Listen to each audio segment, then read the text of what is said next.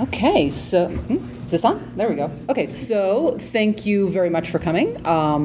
This is the Women in Gaming panel at RenCon 2018. I am proud and pleased to be sitting at the table with all of these lovely human beings. It is it's kind of humbling. It's kind of humbling to sit with this amount of awesome at the same table. Aww. It really is. You're so sweet. No, I'm not just saying that because I'm a con chair and I want you to come back. I'm saying that. No, Please I'm come saying back. that because Please. these are all women who are doing amazing things. These are all women who have projects and who have things that are really pretty cool and promoting women in gaming. So, I wanted to talk a little bit about kind of what we're doing today. This is really, I'm hoping to be a panel that celebrates wonderful things that are going on and celebrates solutions to problems rather than focusing on problems. Because there are problems. We all know there are problems.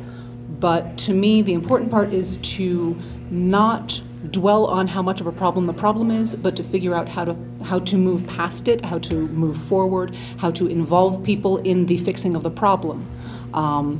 So I wanted, maybe we can start out with kind of introducing ourselves and who are we and what do we do. I'm Karen, I run RenCon. Hi, can you hear me?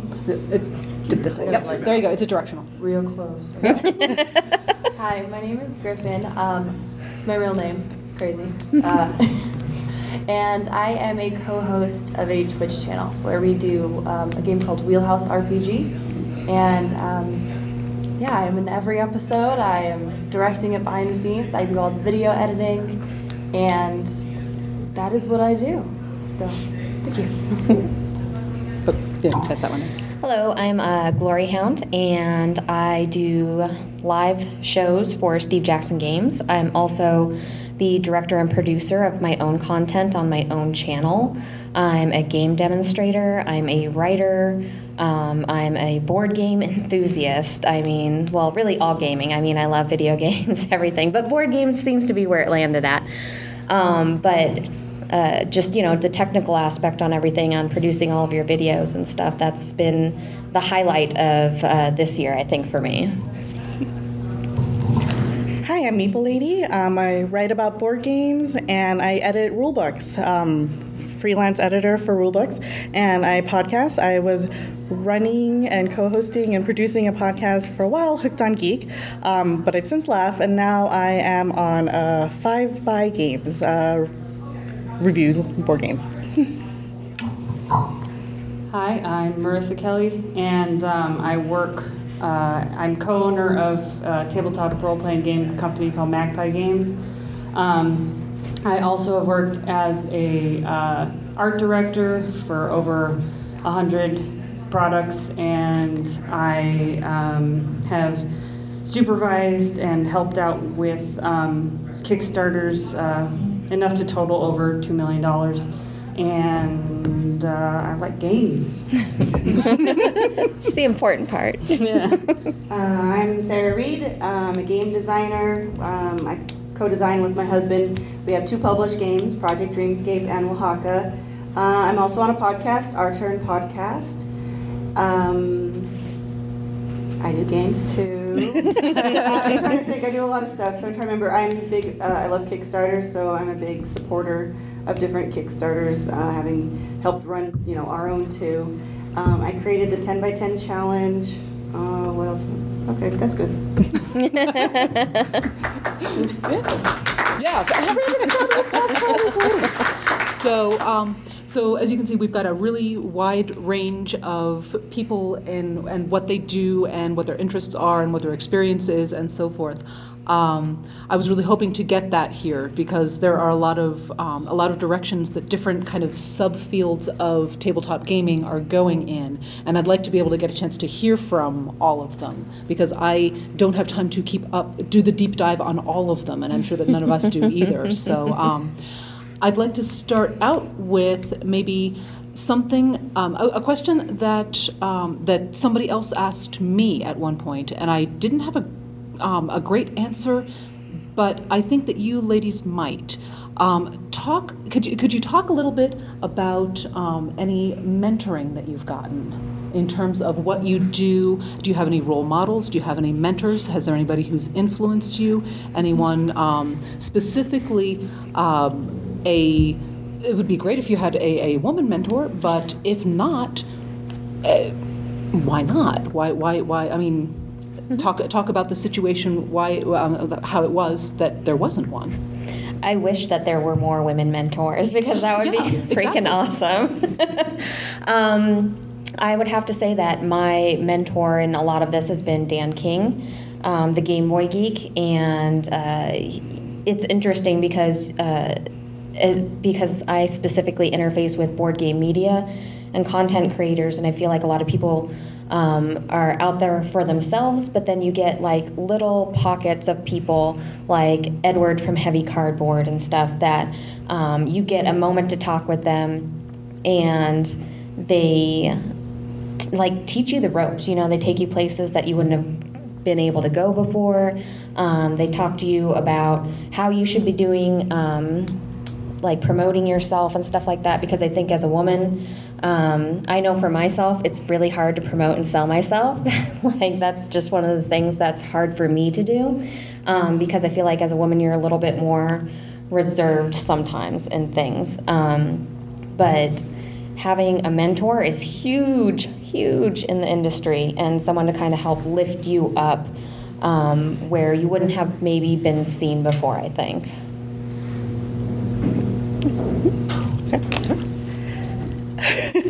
So, the same. Also, two mentors come to mind. Dan, the Game Boy Geek, because we're local, we actually game with him a lot. The same processes of like, how to just, in addition to creating your content, like maximizing your time in what you want to focus on. And, like people always say, do what you love. And that's true to some extent, but also, like we are all super busy. So you sort of just have to focus on like what you really, really want to do and go with that. And the other mentor I have, Suzanne Sheldon on Twitter, she's fabulous. And she was one of the first people that I had met way back when I started writing. Just seeing another Asian American woman like making the circuits, being very active, very vocal, working for diversity and inclusivity, and having someone to bounce ideas off that in terms of like how, being the minority in this entire industry. So it's been great having people like that, and just, the community at large. Like, I think for the most part, like us women are all very supportive of each other, and that's always great. Sure. Yeah. Okay. Hi. Can you hear me again? So I haven't really had a mentor going into all of this, and I've kind of had to make it up as I go. Make my own way with it. And I hope when I'm creating products, when I'm making Twitches and streams and YouTube videos of Dwarven Forge builds, I'm encouraging other girls to get in there, get their game on. So. Yep. Absolutely. Yep. Yeah. I'll just piggyback on Suzanne. I spent a lot of my time on Twitter, and so there's a lot of wonderful women in the Twitterverse, whatever you want to call it. Katie also comes to mind, and Kathleen Mercury. There's a really strong community on Twitter, and I think that's really gotten me through a lot. Not necessarily how do I be a better game designer, but how can I make it through some tough environments, how to stay strong and not give up. They're facing a lot of challenges. They get a lot of backlash. I mean, when Suzanne and Mandy joined the Dice Tower as on the podcast, they got a lot of negativity, but they stayed strong and they didn't give up. And so just having those role models of continuing to pursue what you are passionate about. You're going to face adversity, but it's worth the struggle in the end. Awesome. I think that the women in tabletop gaming who sort of paved the way for something like a product like Bluebeard's Bride, a horror game about basically violence against women, at a haunted house game, yay, Yeah. is really possible because of a whole bunch of women who've laid that groundwork and done a lot of hard work and just put in the time and the effort. And I didn't really get to know them until after I was already publishing and doing things, so I wouldn't exactly call them mentors, but some of the organizations that I've helped to found have direct mentorship programs where we help people, young designers, diverse designers, sort of have someone to reach out to and talk to and build a real relationship with them. We also have, programs within my personal company that do similar things. But personally, I guess my mentor would be Spite. That was probably my main mentor. I really nurtured Spite, and I think a lot of people sort of set these goalposts, and I was like, oh, that's what it'll take to be taken seriously. Cool, I'll do that. But I think what really made that successful is having my team that was doing it with me. Like I don't think the games I would have made would have been a billion times worse. The business I have wouldn't function without my team. So it's definitely not me. And most of my early team was men, and I couldn't be happier with that. I think they were amazing and continue to be amazing. And I wouldn't want to do this with just women or just men, but like having everybody at the table bringing their A game is really what it's all about. Cool. Okay, so do you want to talk about something that is great or helpful or has moved us forward that you have seen lately? It doesn't have to be a project that you've done yourself, just something that kind of grabbed your interest and said, oh, that's cool. That's neat. Something that made you think like about, yeah, that's moving us forward. That's a positive step. Anything in the con world, in the gaming world, anywhere, Twitterverse, whatever. Two things. Just being here at RingCon, having this women's space, and it's a really cool area for women, to play games, to feel safe, to be around other women, and I think that's a great feature for this con. And I don't think I've run into a convention that has a similar space like that. And wow, and then we were talking about earlier, why don't other cons do this? This is great. So that's a cool thing, and just being very promotional of everything. The second thing, in my experience as a rulebook editor, inclusive language. It's a very easy thing to do, and you can change rulebooks to not have all he, him, and everything. And seeing that kind of movement now, 10 years ago, okay, fine, this rulebook was written 10 years ago, but now there's no excuse for having rulebooks to not have that inclusive language anymore. I think that as the industry has grown and more women have come into the industry and have been more accepted into everything, that in turn has made a platform for us to grow even further, because now it's not just me and one other person that's a woman getting together and trying to collaborate on things or show that, hey, we are here in the gaming industry. Now we have so many more other people to work with, and that makes such a huge difference, because going on Twitter earlier and then having a bunch of people message you and maybe 1% of those people were female, and now I specifically go and follow female designers, I follow female artists, I go out of my way to help integrate all of these women into our community and into gaming and making them feel better. And it's not just me doing that, it's every woman is doing it as a collective, and I really, really love that. Oh, sorry. I feel like it can't hear me. I feel like women in general have become more supportive of each other. There isn't as much of a competitive. Here, sure. Here we go. That's a lot better. I feel like we're just all working together and really supportive of each other, like Twitter, Instagram, Facebook. I get really supportive messages from other women, and that's just, what I have been picking up in the past few years is my experience in here. So that's just been really great. Cool. It's nice to hear that there is so much kind of bouncing off of walls together and supporting each other and that kind of thing. Well, I'll piggyback on that. Yeah, I don't please. Need my, sorry, I grew up in the theater. My whisper is a stage whisper, so my husband makes fun of me all the time. I really appreciate that there's a lot of publishers now that are really purposefully making better art choices and better art direction. And it's amazing and it's wonderful to see that. I've been lucky to be able to sometimes give feedback because I'm on Twitter a lot, I'm on Kickstarter a lot, and even in some different Facebook groups. And one of the design groups I'm on Facebook, there is this one guy, he and some other guys are developing a card game based on a MOBA type video game. All of their artwork, unfortunately, is very sexualized for women. The thing I've been happy about is that he has been taking my feedback. So he will post a new picture that, art piece that they've been working on. And I'll go on there, and the first time I really wasn't sure whether I should say anything. Because you never know. I've had some not so good interactions when commenting. I'm like, hey, could you change this a little bit? And they pretty much say, no, go away.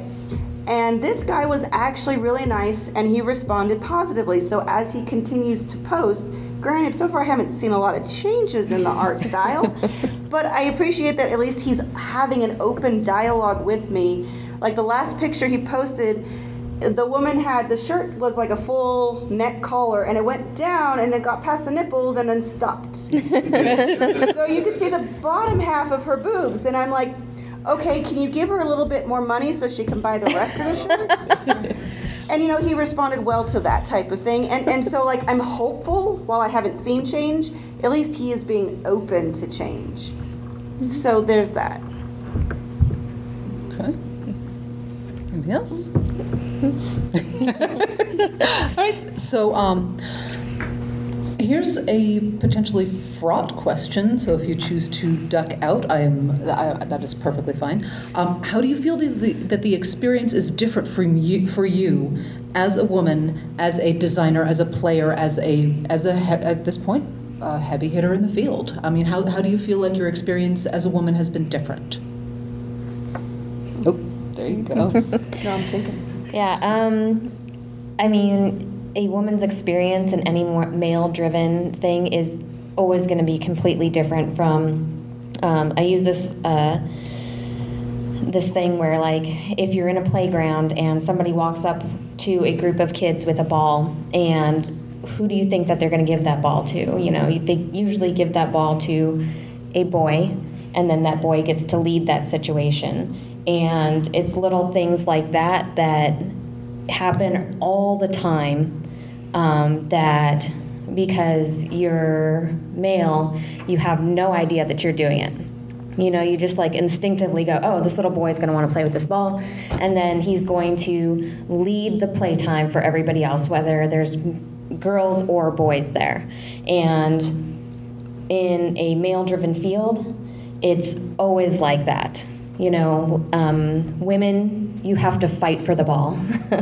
You have to step up and go, hey, actually, I wanted to be leader, or hey, I wanted to play with this first, or what, I have a really good idea to do this.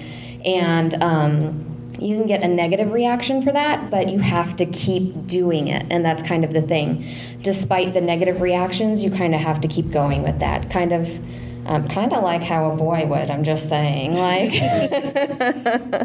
I'm just saying. But yeah, your every interaction in the field is just completely different, and it's hard to explain to men how different it is because they just can't see the perspective,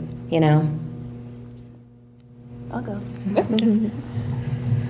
So on my birth certificate, my name is Griffin. My mother named me Griffin with the idea that, we would continue to have resumes that were just paper, no profile pictures, no LinkedIn's like that. And she said, or she thought, that with the name Griffin, I'd get hired more because they'd think I was a man.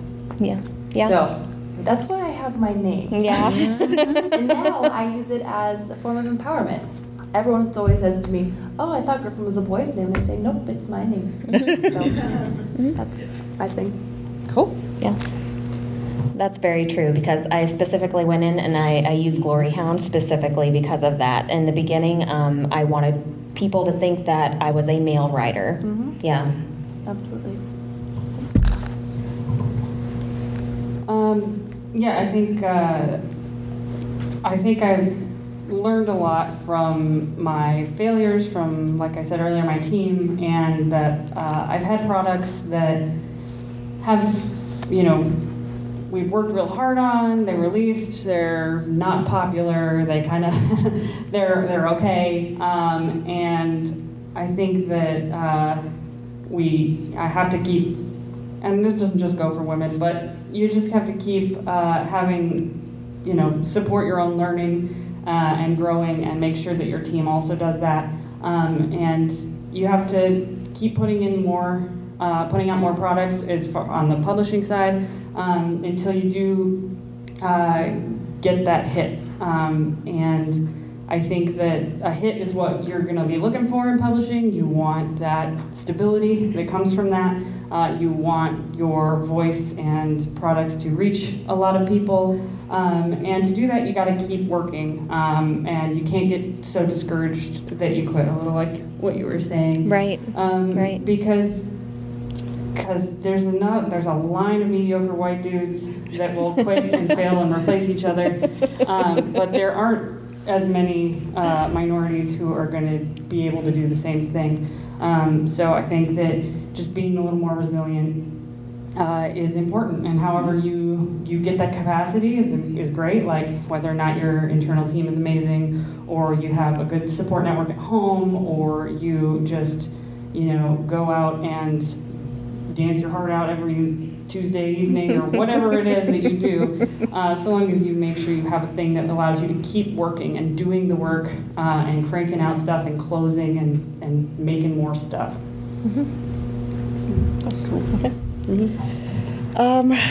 Back to the original thing. I guess just being a woman in this industry, you have to grow a thick skin. I mean, that is the reality of everything. You'll probably be judged by how you look, how you carry yourself, what your brand will be. And there's always going to be so much negativity and awfulness on the internet that comes back at you. And the thing you can do, just like what you said, be resilient, keep doing what you do what you love, surround yourself with positive people who will help you, mentor you, and what's one person's negativity, try to take that into account versus all the other good stuff that you end up producing. So I'm hearing from a lot of people up on the front of this, in the front of this room, that there's a lot of perseverance and there's a lot of feeling like it's almost like you're going against an adversary, that there's some kind of I need to beat something, or I need to push harder, I need to be better, I need to that kind of thing. Has that been a motivating factor for you? I know, Marissa, the spite.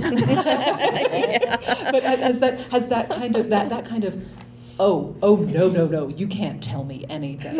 Has that been a motivating factor for you? Yeah. Sure, I have a meme on my phone. I don't like for being that. bossed around. That's my thing. So, yeah.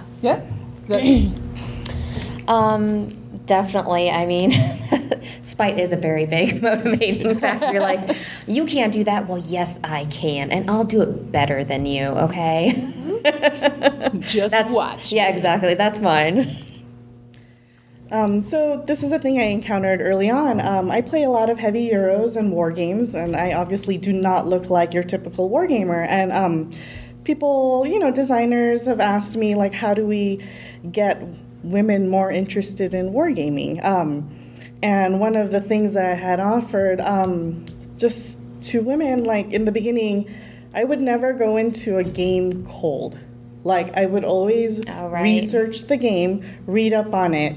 So, you're still learning with everyone else, but that's a thing that I sort of had to do like in the beginning, just because, again, you walk into a room of, 200 white males and there's me. So you kind of have to know what you're talking about. I mean, granted, now I feel like a lot more people are more welcoming. They'll teach new gamers, and, spaces like the ReconCon Women's Space, it's nice because then they'll be able to learn the games in like a chill place. But those are the things that I had to do like in the beginning, I guess. Yeah. I think for me, I probably don't actually just say to everybody who disagrees with me, but I actually do believe in disagreement, and I think it's the primary way that most of us grow, and that I do want to hear feedback. I do want to know what sucked about what I did, and I want to make it better. And just like any kind of feedback, some of that you kind of take and throw away, and some of it you hold on to longer than you should, but I think that's just human and that's normal, and I think it's super important to keep people around with different viewpoints and just sort of ideas than you have as well. I don't think I have much to add. Everyone really said it very well. It's just, it's perseverance and not letting the other people, say no.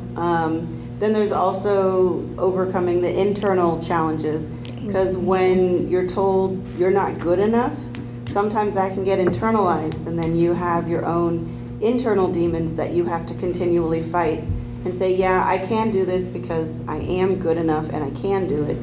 So you've got sometimes both internal and external forces that you have to overcome to achieve what you want to do. I'm seeing a lot of nodding heads. Yeah, that internal piece of it is I'm not going to say it's exclusive to females, but it certainly does seem to be stronger with women. Again, why do you think it is that it's stronger with us than we're told? So we're told no. For most people in life. It's we have to follow certain rules of what we can and can't do, because that's not ladylike. You can't climb a tree. That's not ladylike. You can't run. You can't cross the street by yourself. I mean, there's a lot of restrictions placed on us. And then as you get older, and then if you're not, meeting people's expectations still, it keeps coming back to, no, you're not doing good enough. No, you're not. And so it wears down our own internal psyches, instead of where boys are like, they're told to go be boys. Go ahead, do whatever you're gonna be. They'll get it out of their system or whatever. And they are not told no as much. I'm sorry, generalizing. It's what it feels like sometimes. So then when you grow up, and sometimes it's hard to have confidence in yourself when as a kid so many people told you no. And so how do you go and say yes when everybody said no for so much of your life? And so I think that happens a lot more to women. And then, again, our society reinforces that women should be in touch with their feelings, where men are told they shouldn't be in touch with their feelings. Not that they don't have them, because they still do. It's just they're not as in touch with those feelings. So that then has its other issues, because it could come out as anger and those type of things. But imposter syndrome is really strong in women, because we're just told that we're not good enough to do what it is we want to do. And so we have to overcome that. I'll add to that. You go first. I had two really great parents, super supportive, and I guess opposite from your experience. I was told no, don't. But I was encouraged to do my thing, to play basketball and be a cheerleader. I would go from putting a bow in my hair to putting on my basketball pants, I played all the sports I wanted. I would play in the mud. And my parents were just really encouraging. And maybe that's because I'm younger and times have changed, and they are changing for the better, I hope. But I think encouraging new parents to let your daughters play the Lego boys. They say boys, they separate the target, the kids area, but they're trying to incorporate them now. So I think is it at Target? They Yeah. have Yeah, the they boys took and out- girls are now starting to be Yeah. Sort of on the same aisle, but you still got the mini dolls. Don't get me started. Lego's our other hobby. Yeah, we chose two really expensive hobbies: board games and Lego. But yeah, but the I thing feel though you. that still gets me is the fact that they just felt that they had to come out with the mini doll in the first place to get girls attracted. Because again, it comes back to our society says this is what's acceptable for girls and this is what's acceptable for boys. Yeah. But it's you got a point. There's a picture someone once showed me, and it's a father, and they're a father with a daughter and a son, and they're walking through the mud. The father is holding the daughter and letting the son run through the mud. And honestly, he should be letting both the kids run through the mud because that's teaching the girl that she should not be free. Yeah, I think there's a constant just fighting the person that you've been told to be as far as like a reserved female figure, you know, and putting yourself out there exposes you to everything, and you can't help but start beating yourself up about things. And I've always told people that it doesn't matter what people say about me on the internet because I am the worst judge of myself. Because I am. I'm constantly beating myself up over the way that society says I should be, you know?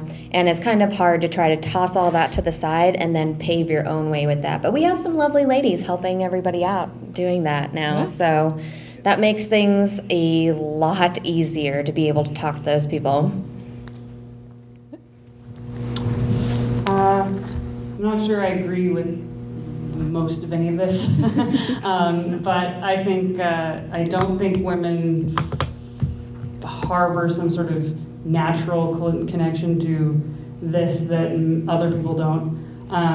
I think culturally you're going to be sort of raised in certain situations that might impact the way you feel about yourself and the way you feel about challenges and the way you feel about other things that have some things to do with gender and some things to do with family dynamics, some things to do with peer dynamics, just resources that you might have in your life or not have in your life. And I think that a lot of these incentives that we're responding to, like the Target aisles and the mini dolls, have a lot to do with just capitalism and how the demographics of that, we were talking about it in the other panel earlier, diversity, how that actually impacts and influences what is out there and what we see visually, more so than the women who worked on those projects and how they are working to subvert or lift up those different femme sort of signifiers. So yeah, that the thread that you just pulled there, the working within the system. So we're all part of a system, right? We're all part of lots of intersecting systems. What's been your experience in trying to leverage some of those power dynamics, or trying to, I like the word subvert, to actively subvert those power dynamics? What do you do to to both advocate for yourself and make it easier for other women to advocate for themselves? Is it about just putting yourself out there? Is it about the words you choose? Is it about the depictions in your games? What kinds, or is it just a way of being? Or yes? Marissa, you're looking like you get to. That's a huge question. It is. But really, this is the what do we do? Yeah. This is the what do we do part. I think it's important I guess I'll kind of separate it out into publishing in particular, rather than at the table, which there's a lot you can do in both spheres. But I'd say in publishing, it's really important that you build networks of support for the women and other minorities that might be a part of your space or you want in your space, and that this is how you'll be able to compete in the marketplace, and that's one of the most important things, is that you are there doing your thing, competing over and over again, and that I really don't believe awareness is enough. I think that you have to be there doing the work. The work has to get done, or else we're just telling a whole bunch of people about a whole bunch of products that suck, and we don't want that. We want the products that we're showing off, the people that we're showing off are like doing this badass shit, and that when they'll get hooked and they'll be like, yeah, these are my favorite things, and it's a wide array of things. I think at the table, you have a really cool opportunity to fail, because in business and in publishing, taking a lot of chances is great. Like I said, we try and do mentorships to lift people up and like build relationships, because I think that's core. But at the table, whether or not it's with strangers or not, you actually can fail over and over again and keep trying. Whereas if I fail too much in my company, I won't have the resources to do anything, and then we're kind of like going backwards, right? So I think individuals have a very cool opportunity to grow and try again.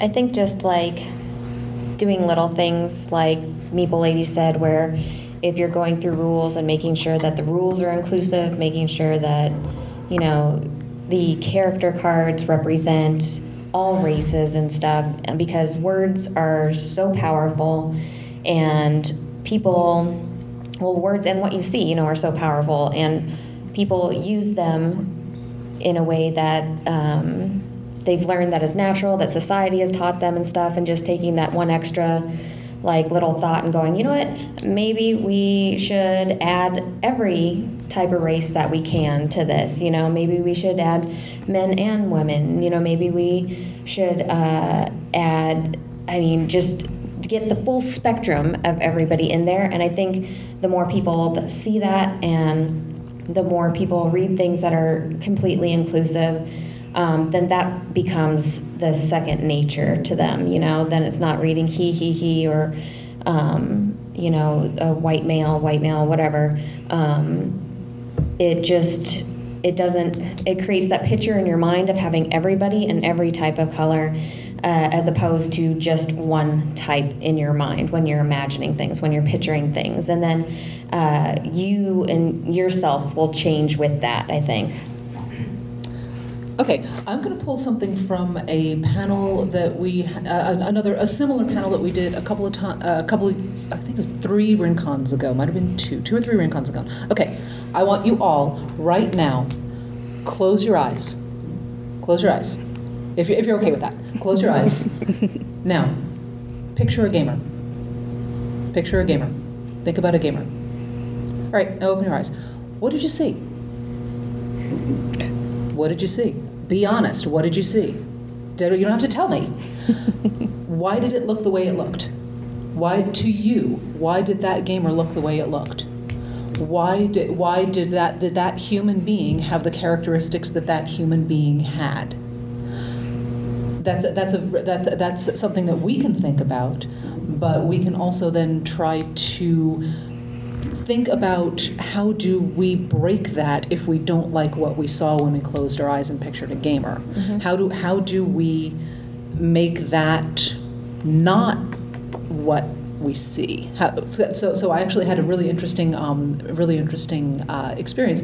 The first time I did that with the person who led that, I saw what probably is the stereotypical gamer. Yeah, okay.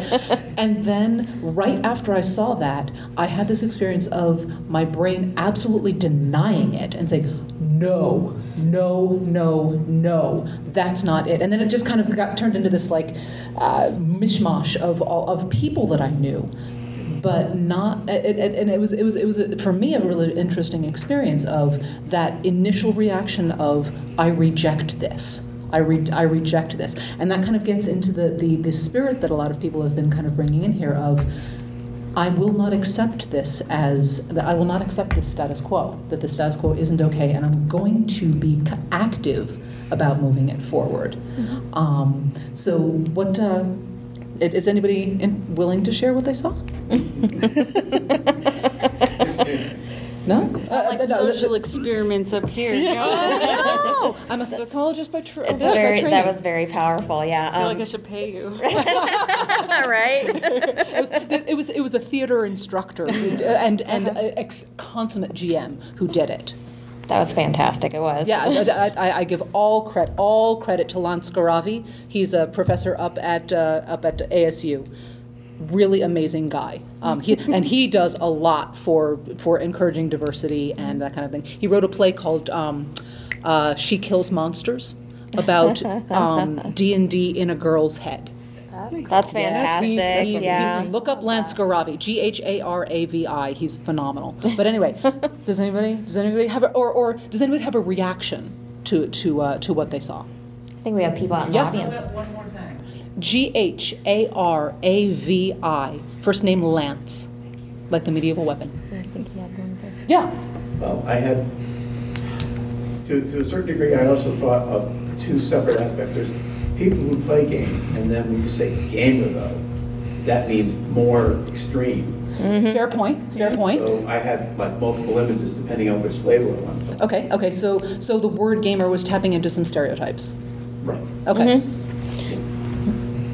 Yeah, well, absolutely. I mean, just saying the word gamer, the first thing I'm thinking of is somebody playing Xbox with their headphones on that is male and sitting in front of a TV. Not a board gamer, I mean, that was the first thing that came to my head. And then I was like, no, that is not it. I'm like, it is me. I am the person that is the gamer. I like that reaction. I like Yeah, that. and then that was replaced by that. But you're right. That was like the instant image that hit my head was just that video gamer style of like a younger male, doing that. Okay. Yeah, that's a common thing that I encounter. I write about games, and they're like, oh, video games, Yeah. And I'm like, no, the cardboard variety, like in the box. That's right.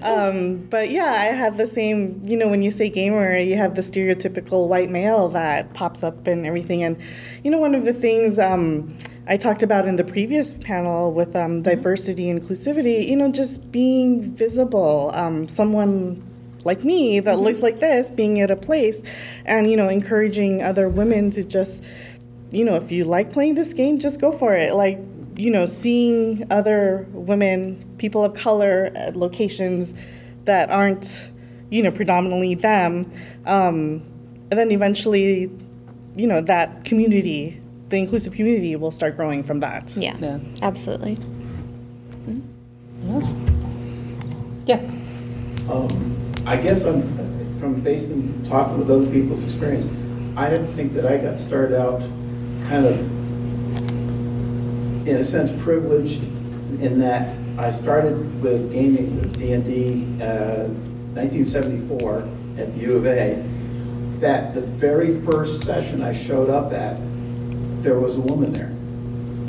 And so for me, it's never been a big deal. And then as we started playing during college, girlfriends, and then now our wives, and I'm still playing with some of the same people I played with in college back in the 70s. Now, with our SOs, and then their kids too have gone through, and now they've actually gone and they're having their own kids. Right. And it's like I've never saw the difference. It's funny though that you say that because you're like, it was almost like you were surprised. You're like, there was a woman there.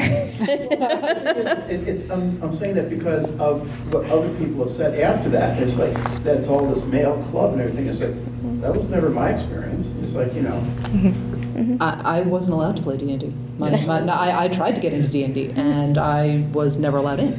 Oh, wow. Yeah. That's terrible. You would think that high school cis white males would like to play with I know, right? but they didn't. They didn't want to play, and I don't know. Fine, I'll just go take my Tolkien someplace else. Thanks.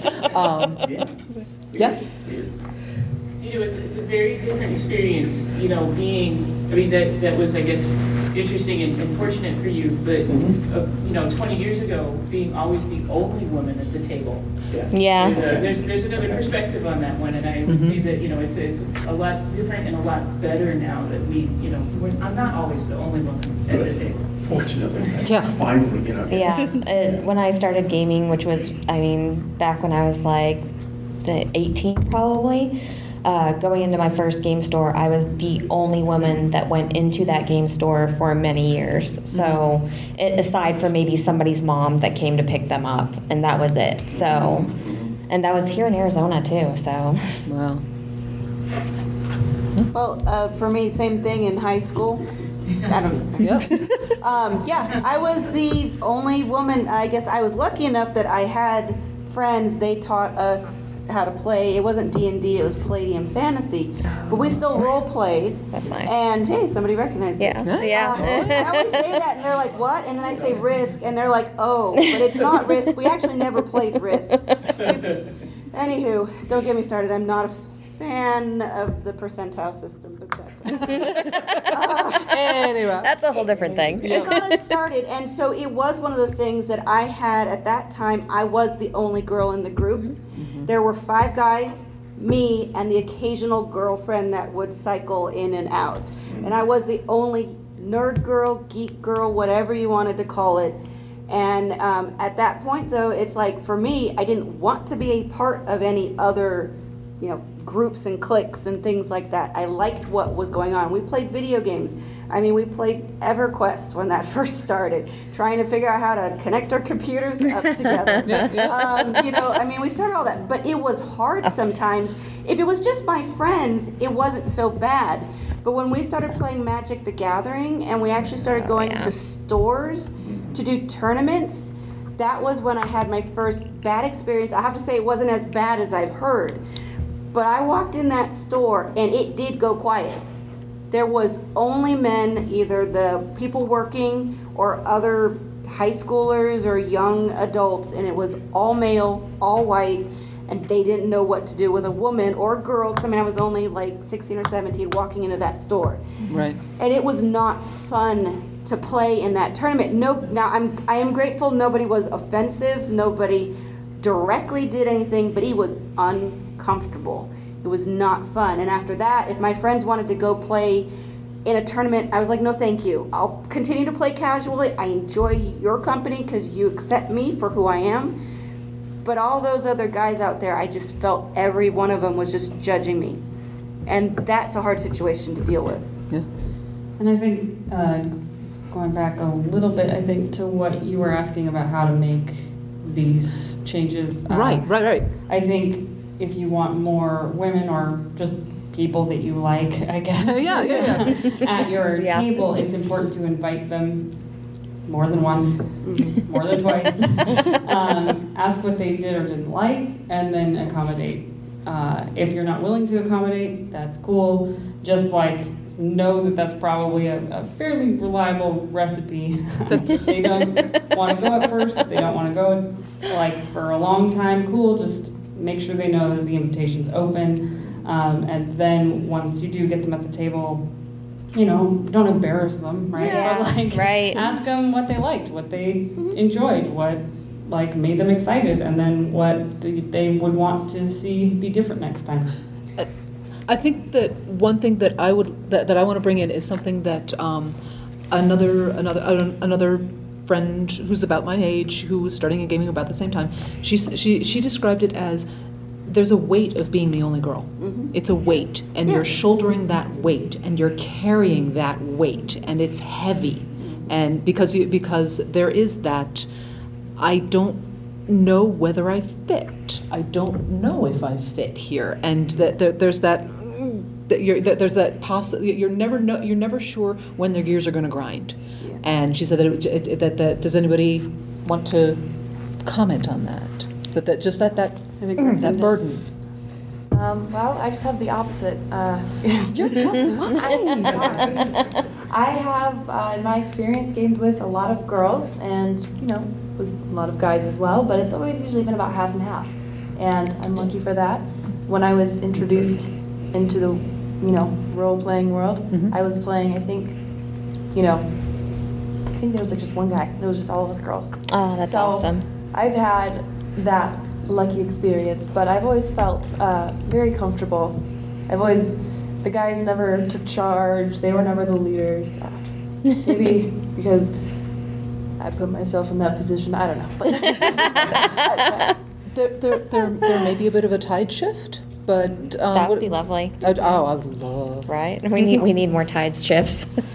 A weight. I think maybe not a weight for me, but just definitely that fact that like you don't always fit in the right way. It seems like, you know, whether it's like off-color jokes or something, you're like, dude, like it's not cool, you know, or something like that. It's very odd though. You're right. It's very odd. I don't know. It's hard to explain. It really is hard to explain. It's just an odd experience. Yeah.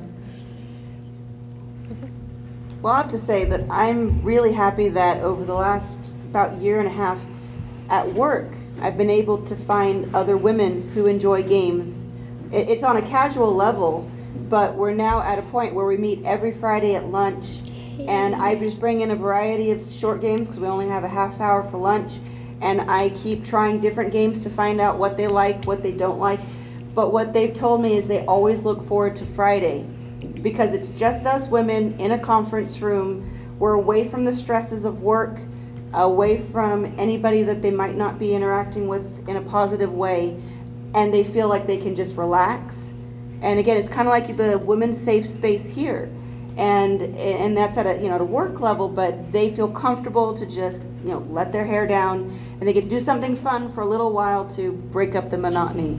And I think making changes like that and finding different avenues in our life to bring women together, I think that's a good place to go. Awesome. So, I guess at this point we should probably be wrapping it up.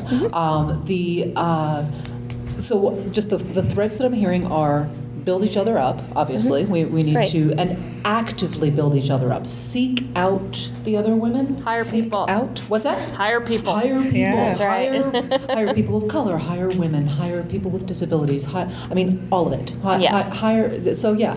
Build it into the corporate cultural culture, build it into your business and your life culture. Any other things? I think, too, not just, seeking out women, but, I curate a really good gaming group, of people who aren't douches, in general. Like, that's how I've always rolled, and I've had, really positive experiences. So when you meet somebody who's super cool, bring them into the fold and, make that experience awesome. And then keeps people coming back. I agree. Curate a group of people that aren't douches. I agree with that 100%. Okay, and everybody brings a different perspective, and that's what's important. Because if you're role playing or something like that, and you have a bunch of people of different ethnicities and just all sorts of people there, you're going to get an amazing new perspective on everything. Yeah. I was just wondering, is it, okay, you have a douche in the group. You try to educate him or you just try to eject them? Educate.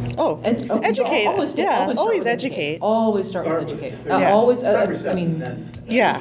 All right. yeah. You guys are too nice. I just reject them. I'm sorry. If somebody's offensive enough to offend me, I'm like, nah, you're not for us, man. Like, go find another group, because I want to create a safe environment for everybody. So if everybody is not comfortable with that person because of something they may have said, I'm like, sorry, dude. And I've had to do that before. You gotta go. You just don't fit with us, and I'm sorry. I would educate them in that moment and say, all right, let me push them around a bit, and then I wouldn't invite them back. There you go. Okay, all right. Put them in their place, and then don't invite them back if they don't appear to be educatable. I think, yes, exceptions exist and that they're terrible and nothing you do, but I think relationships are the only way to change people's minds. Yep. You can yell all you want at someone on the internet, they're not listening. I don't care what you say, they're not fucking listening to you because they're on the internet. So if you do want to impact people, the only way, and this might be just my delusional, I hate the internet rant, but I think the only way to do that is to have a relationship with someone where they can communicate with you and you can tolerate them enough to bridge a gap and help them change. Because they're not going to change just because you yelled at them. That's just not going to happen. And yeah, sometimes there are those people where you're just like, you're toxic and scary and I don't want to do with you. But I would say the majority of people that you already sit down with are not going to be that person. And that I think relationships go every which way. And that when we're looking towards, what celebrates women at the table, and that's going to be hope that people are going to listen to you, that you are going to change people's minds, that you are impacting other spheres that you couldn't before, and that some of those relationships that you have, maybe it's woman to woman, maybe it's you are the mentor, that you're going to have to nurture some people who need some catching up, whether or not that's the guy who's insensitive at your table or the woman who wants to create a game and that game sucks. And you're going to be like, look, you should kill this darling and do your next darling. And that's a relationship, and that takes trust, and that takes growth on everybody's part, right? I don't want to hurt your feelings, but I also know that this is probably what you really need from me right now. Yep. Communication, trust, openness, and not putting up with things that are not okay. Being strong enough in yourself to really know what's not okay and to be able to express that. Yeah. Mm-hmm. All right. So keep building us up. Keep building us. You guys, I'll use this white males out there. But no, seriously, we are a community. Gaming is a community. It's about community. You don't really, there are solo games, but you play games with people, and hopefully you're playing games with people that you like, and hopefully that you're building more of that when you're playing games. So yeah, build each other up. Don't put up with somebody else's messes, and community build again. We can be all one family, right? I agree. We could. Yeah. We could. Yeah. All right. So thank you very much, everybody. It's been really great having the conversation. Thank you to all the women up here. We need to keep building each other up and move towards mentoring other women. I think that's also another big thing. Thank you. Absolutely. Thank you. Thank you, everybody. All right. This podcast is a proud member of the Legends of Tabletop Broadcast Network. For more gaming-related content, please visit www.legendsoftabletop.com.